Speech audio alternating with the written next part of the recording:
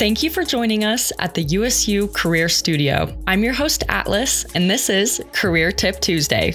Last week, we explored what soft skills are and how beneficial they can be in the workplace. These types of skills can help determine your success and help set you up for the future. This semester, I'm asking professionals what they recommend to be fully prepared in the workplace. And this week, I talked with someone who has been in the health and fitness industry for about 10 years. Esteban French has a passion for fitness and loves to help people achieve their health goals through personal training. He has experience with management in various gyms, so I asked him what he recommends to students preparing for their future. He said that interpersonal skills are one of the most important soft skills in this industry to get your foot in the door, and that it's a good idea to have strong communication skills too. These two skills are essential to get you started in any field because it'll give you the opportunity to network and make long-term connections. Getting to know as many people as possible is vital. This is because it'll help you gain more education from others in your field while helping you get new internships and maybe even new opportunities to expand your career. Plus, the more people you get to know, the higher chance of gaining more experience and increasing your income.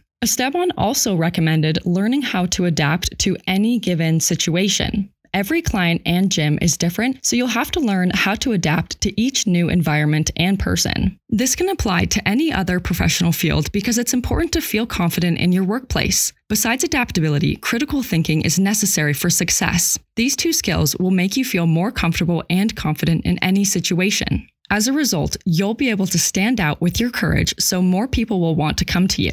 Overall, it takes time gaining soft skills, but they're essential to be successful in the workplace. Hopefully, Esteban's advice can help you feel more confident with going into new environments so you can fully achieve your career goals. I'm one of your hosts, Atlas, and thank you for listening to this week's Tip Tuesday. If you enjoyed today's episode, then you might have fun taking our free Canvas course. Click the link in bio for more information, and we hope you can join us next Tuesday for a new career tip.